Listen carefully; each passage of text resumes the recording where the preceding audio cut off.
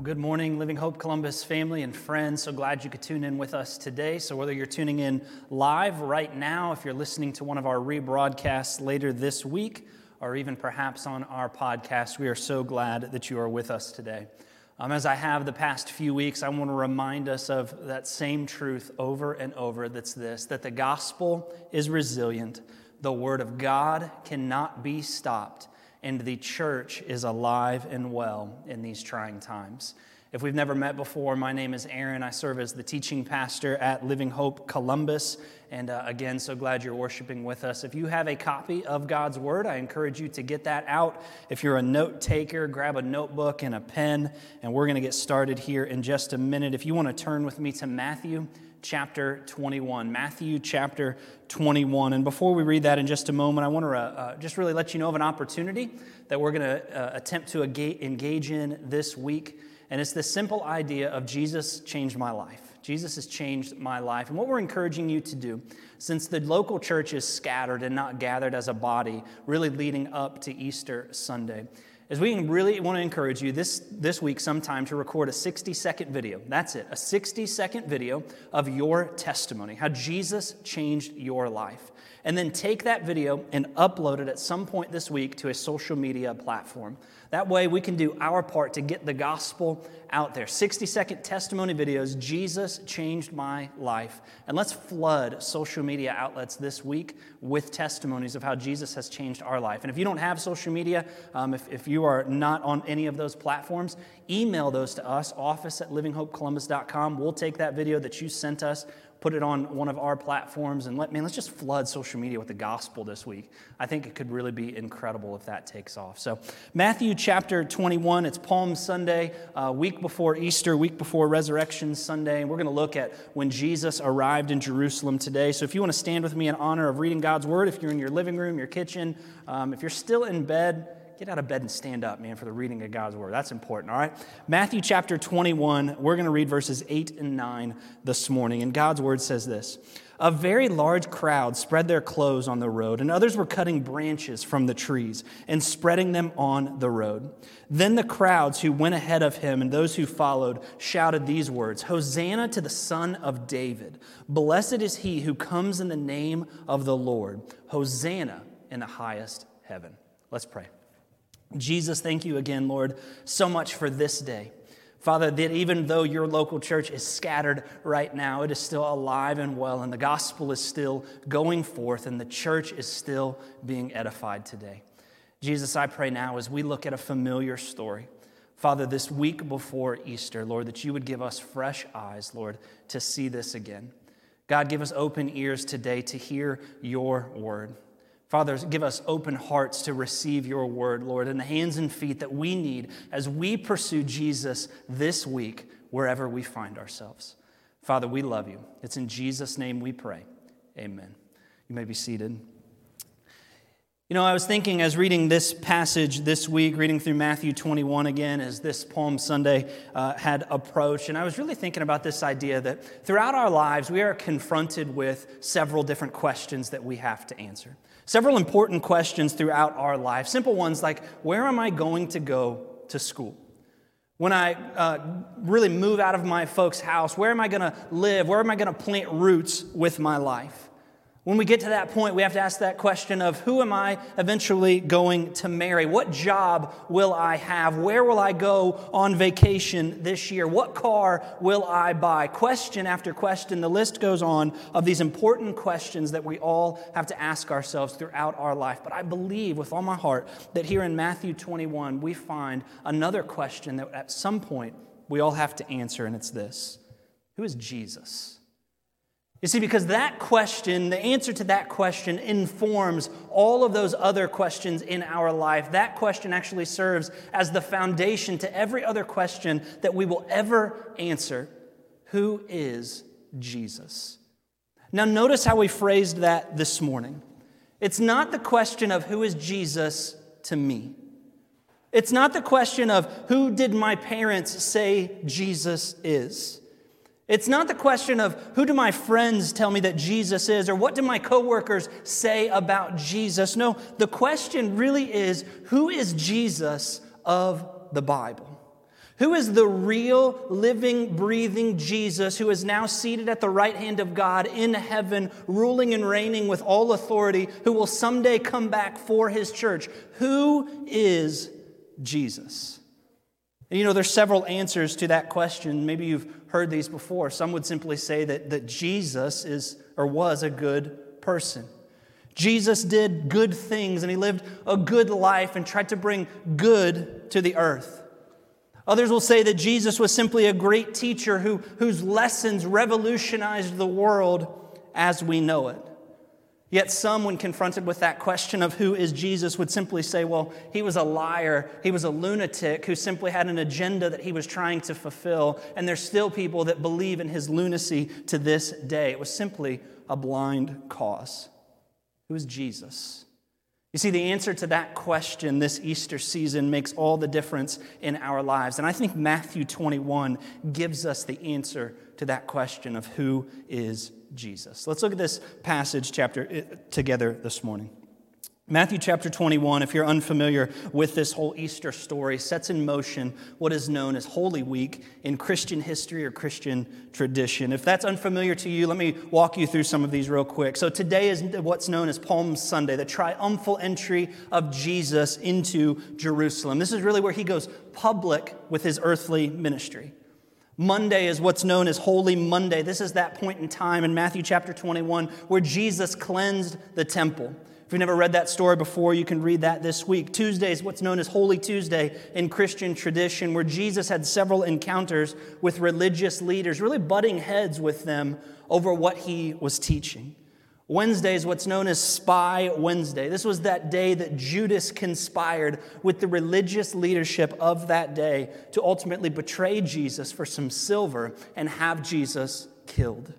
Thursday of this week is what's known as Maundy Thursday.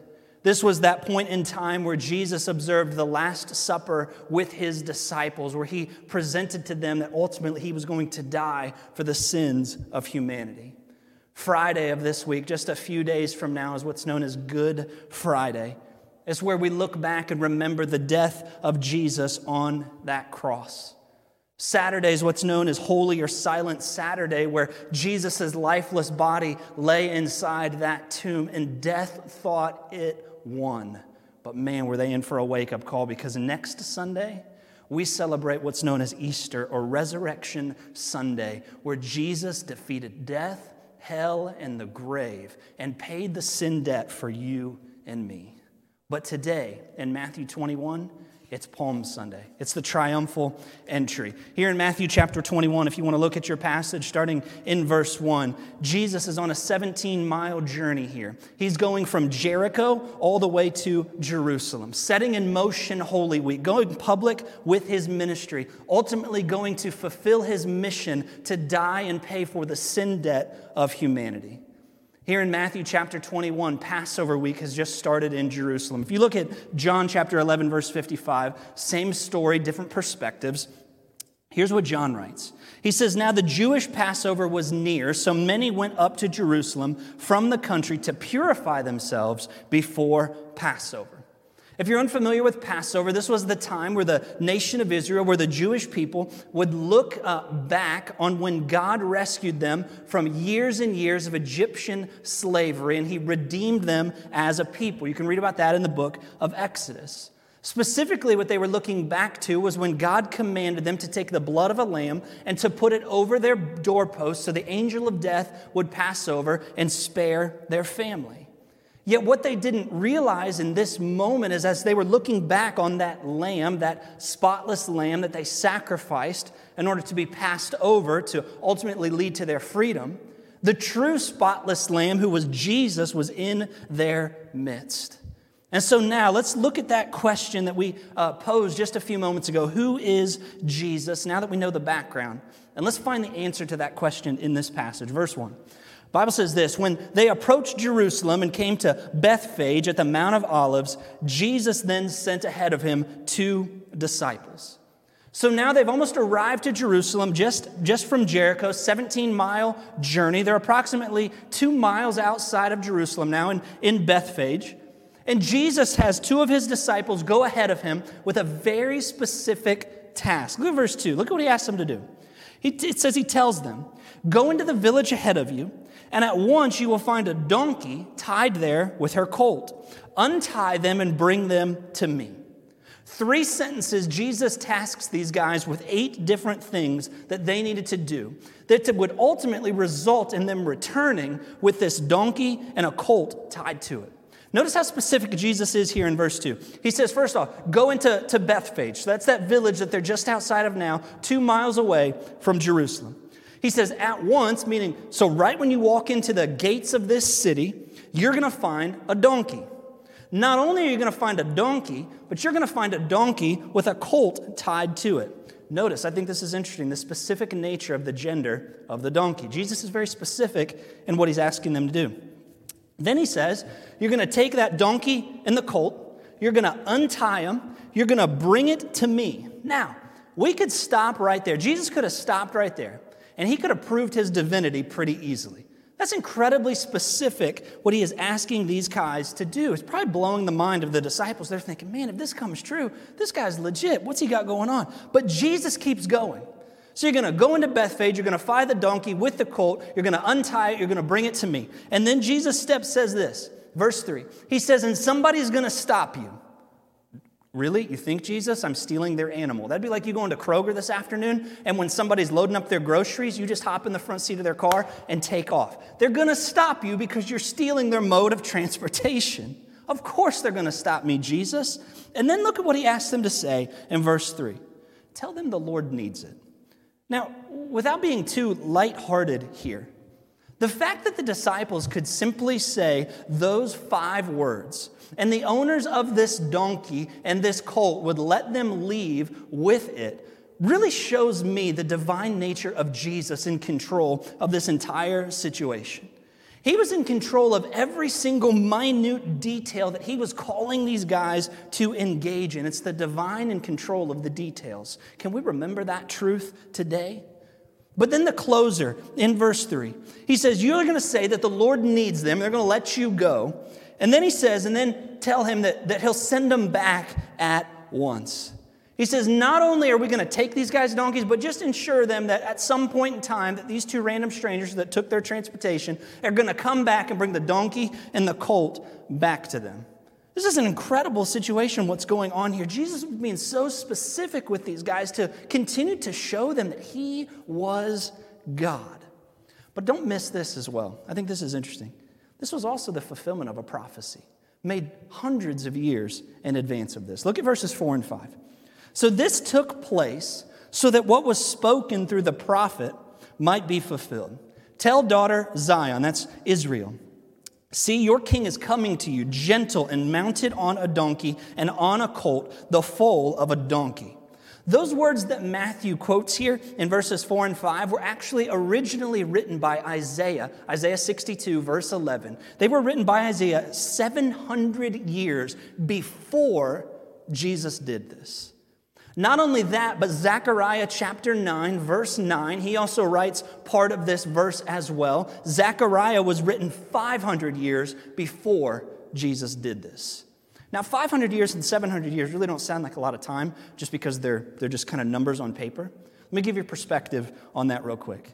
You know, as of this moment right now, that the United States of America is only 234 years old? That means when Zechariah penned these words, it was 3 times longer in the past than the age of the United States. Isaiah was 3 times longer. When Zechariah penned his words, it was 2 times longer than the age of the United States. Folks, these were written hundreds of years ago. And Jesus is now literally fulfilling these things. Why is that so significant? We've talked about this before so many times at our church.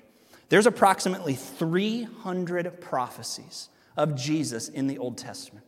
And you know, Jesus fulfilled all 300 of those literally in his flesh.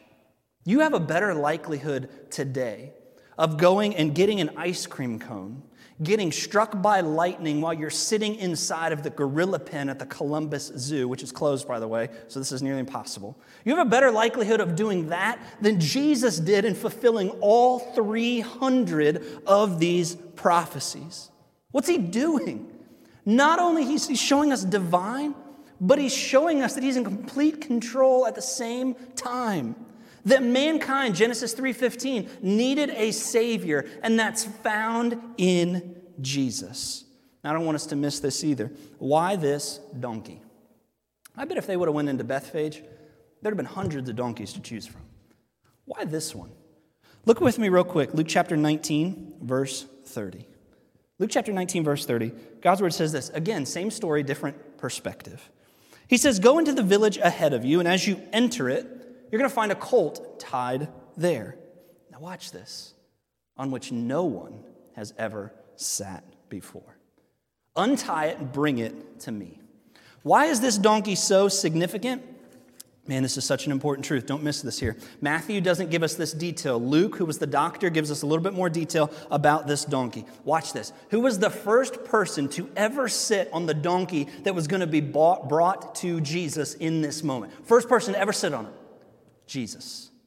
Nobody had ever broken and tamed this animal before. Nobody had ever sat on it. Jesus would be the very first one. Why does this matter? This is so neat to me. Please don't miss this. Throughout the Old Testament, you can see over and over and over that animals that were used for God's purposes had never been used for anything else before. That animals that were going to be used for God's purposes had to be sacred and set apart and not used for any other capacity except for the purposes of God. An example for you, 1 Samuel chapter 6. Ark of the Covenant was being pulled back to Jerusalem. And we see it was pulled by what? 2 cows who had never been yoked before.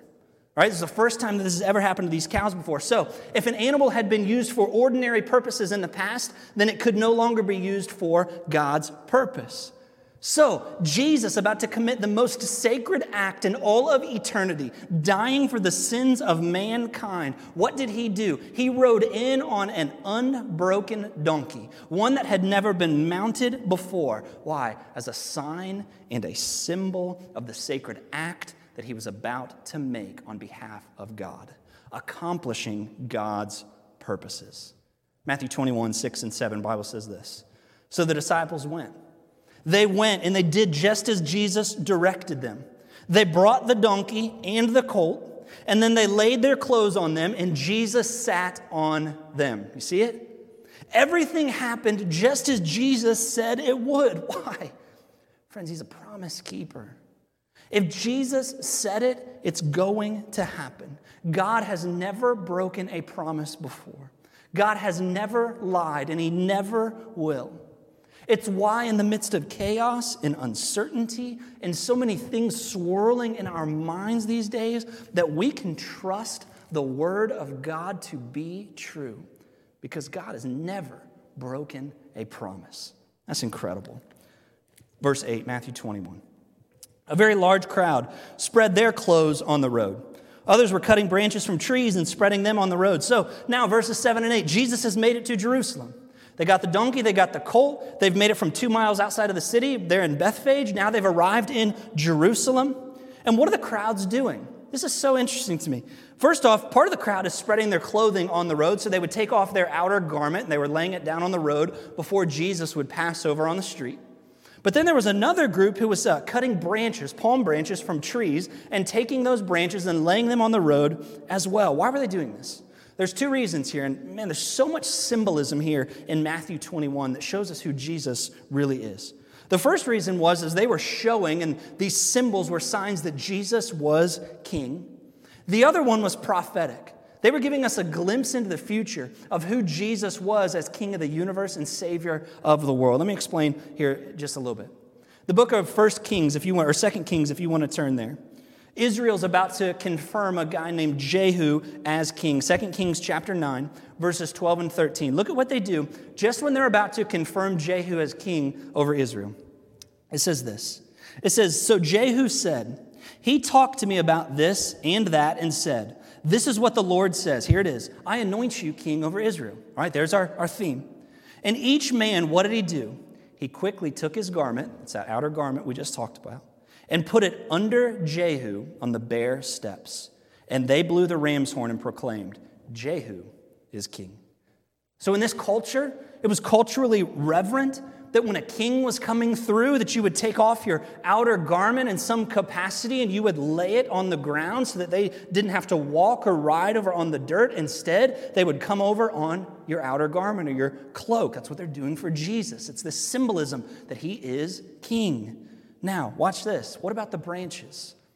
You see, palm branches during this time in ancient times were always used to represent goodness and victory.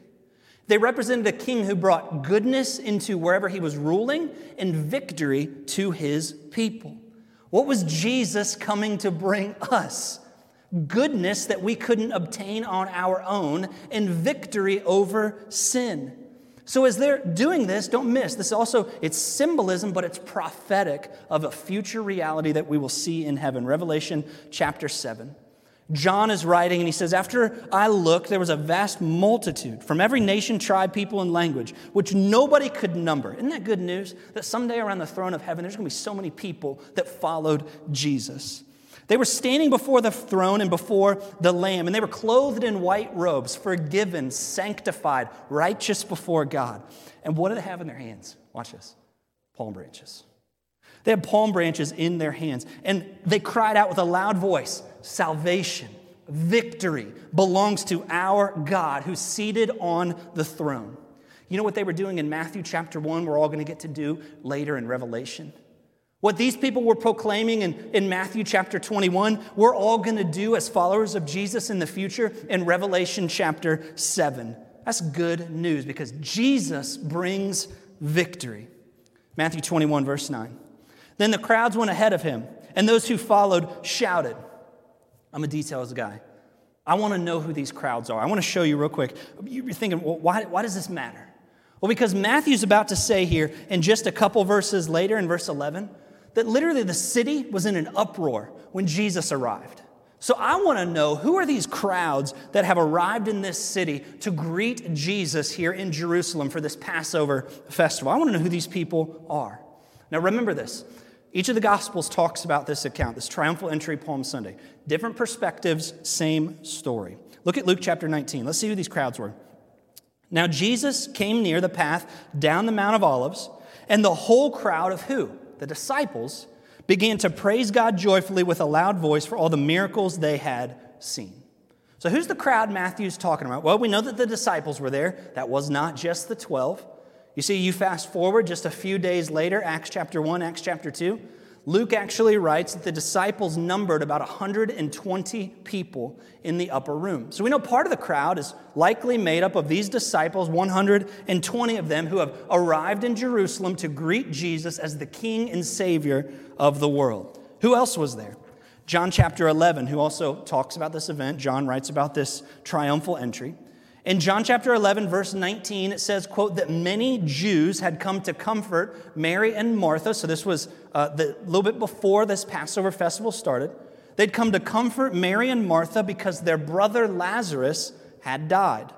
Many Jews, that probably means several friends and family members, had arrived here because they're comforting the family. It's like arriving for a funeral. Funerals during this time were typically like week-long celebrations or week-long mournings of life. So several people had showed up for this.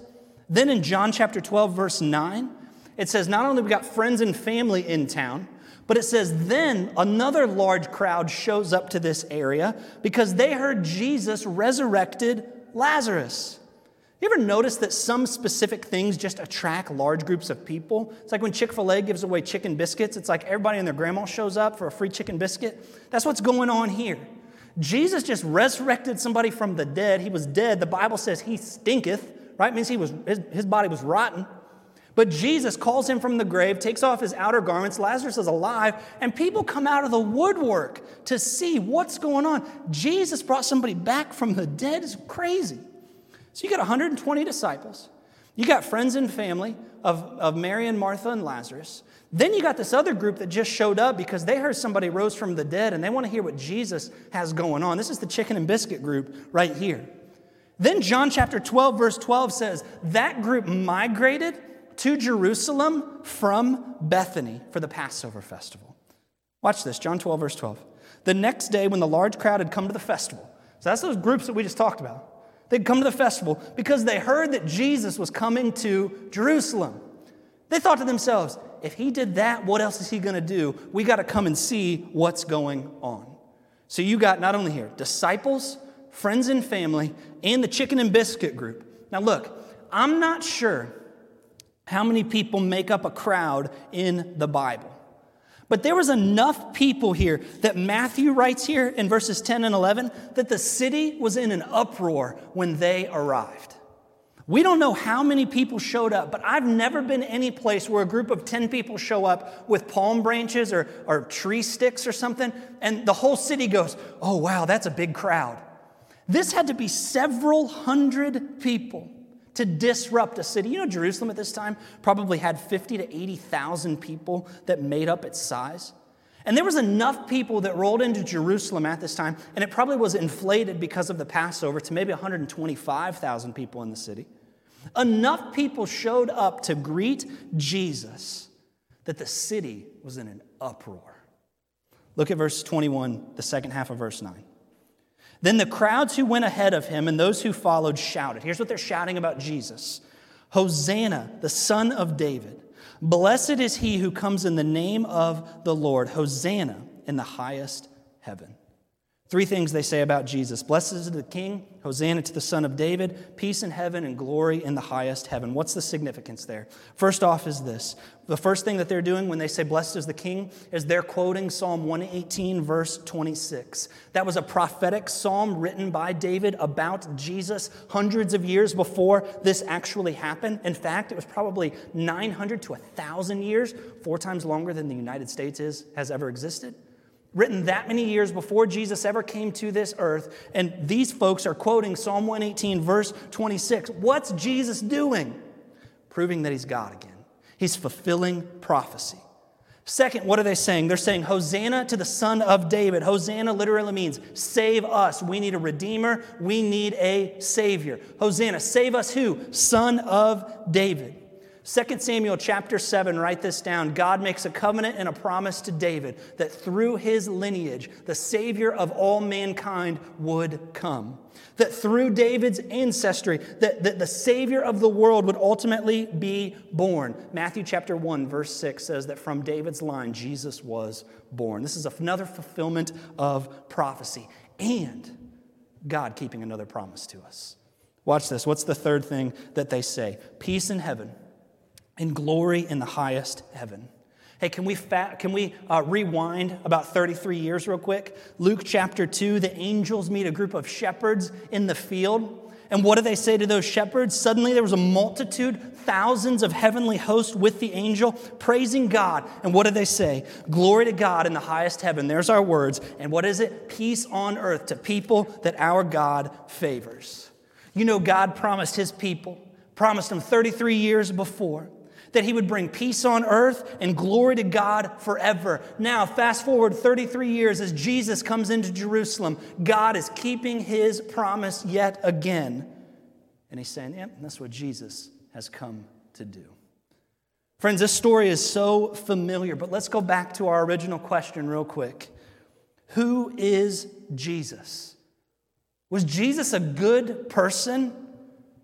Well, that's what the rich young ruler thought, and Jesus says, why do you call me good? There is only one who is good, that is God. Now, he wasn't just a good person. Was Jesus simply a great teacher whose teachings revolutionized the world? Well, his teachings have done that, but he's more than that. Was Jesus a liar? I think we saw in just 11 verses how often Jesus kept his promises over and over and over. He wasn't a liar. Who is Jesus? Who is the Jesus of the Bible? We see 3 things in Matthew 21 that answer that question. Jesus is God in the flesh. Jesus is the Savior we need. And he's a promise keeper that I can trust. You see, when there was a sin debt that I couldn't pay, Jesus held up my end of the bargain by coming as a human and dying on a cross for me. You see, I needed a Savior because I was going to be separated from God for all eternity, and there was nothing that I could do about it. So Jesus stepped out of the glories of heaven and stepped into history 2,000 years ago. The divine became human. The divine lived the life I couldn't live, died the death I couldn't die to secure the eternity I didn't deserve. Jesus is my Savior. But the final thing that I want us to see today to answer our question, who is Jesus, is that he's the promise keeper that I can trust. God has shown over and over through his word that if he makes a promise, he will keep it. God has never broken a promise, and he's not going to start breaking them now. And the reminder for us today as children of God is that although we are in a sorrowful time as a nation, that we cling to and we wrap ourselves around the promise that Jesus is coming back for his church. And for the Christian, this is the closest to hell we're ever going to get, because God's a promise keeper. And he's going to take his church home, where we will be gathered among those many around the throne in Revelation chapter 7, taking our palm branches and declaring that Jesus is the Savior of the world. Therefore, he is worthy of all of our praise. Who is Jesus? That's the question we all have to answer and wrestle with this Easter season. Let me pray for us. Father God, thank you again, Lord, for your word. God, we rest in the truth that your word never returns void. Father, I pray, whether on the other side of this screen or other side of audio today, that, Lord, whether Christian or not a believer yet, Lord, that we would wrestle with that question, who is Jesus?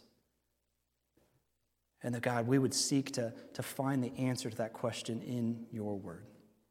Not who does my grandma say he is, not who does my uncle or my friend, Lord. No, not even who is Jesus to me. God, we need to know who Jesus of the Bible is. Because it's in the answer to that question that we find hope, that we find security, and that we ultimately find eternal life. Father, thanks for your word. Thanks for meeting with us today. I pray now as we sing that you'd turn your ear from heaven to hear our praises. We love you, Lord. In your name we pray. Amen.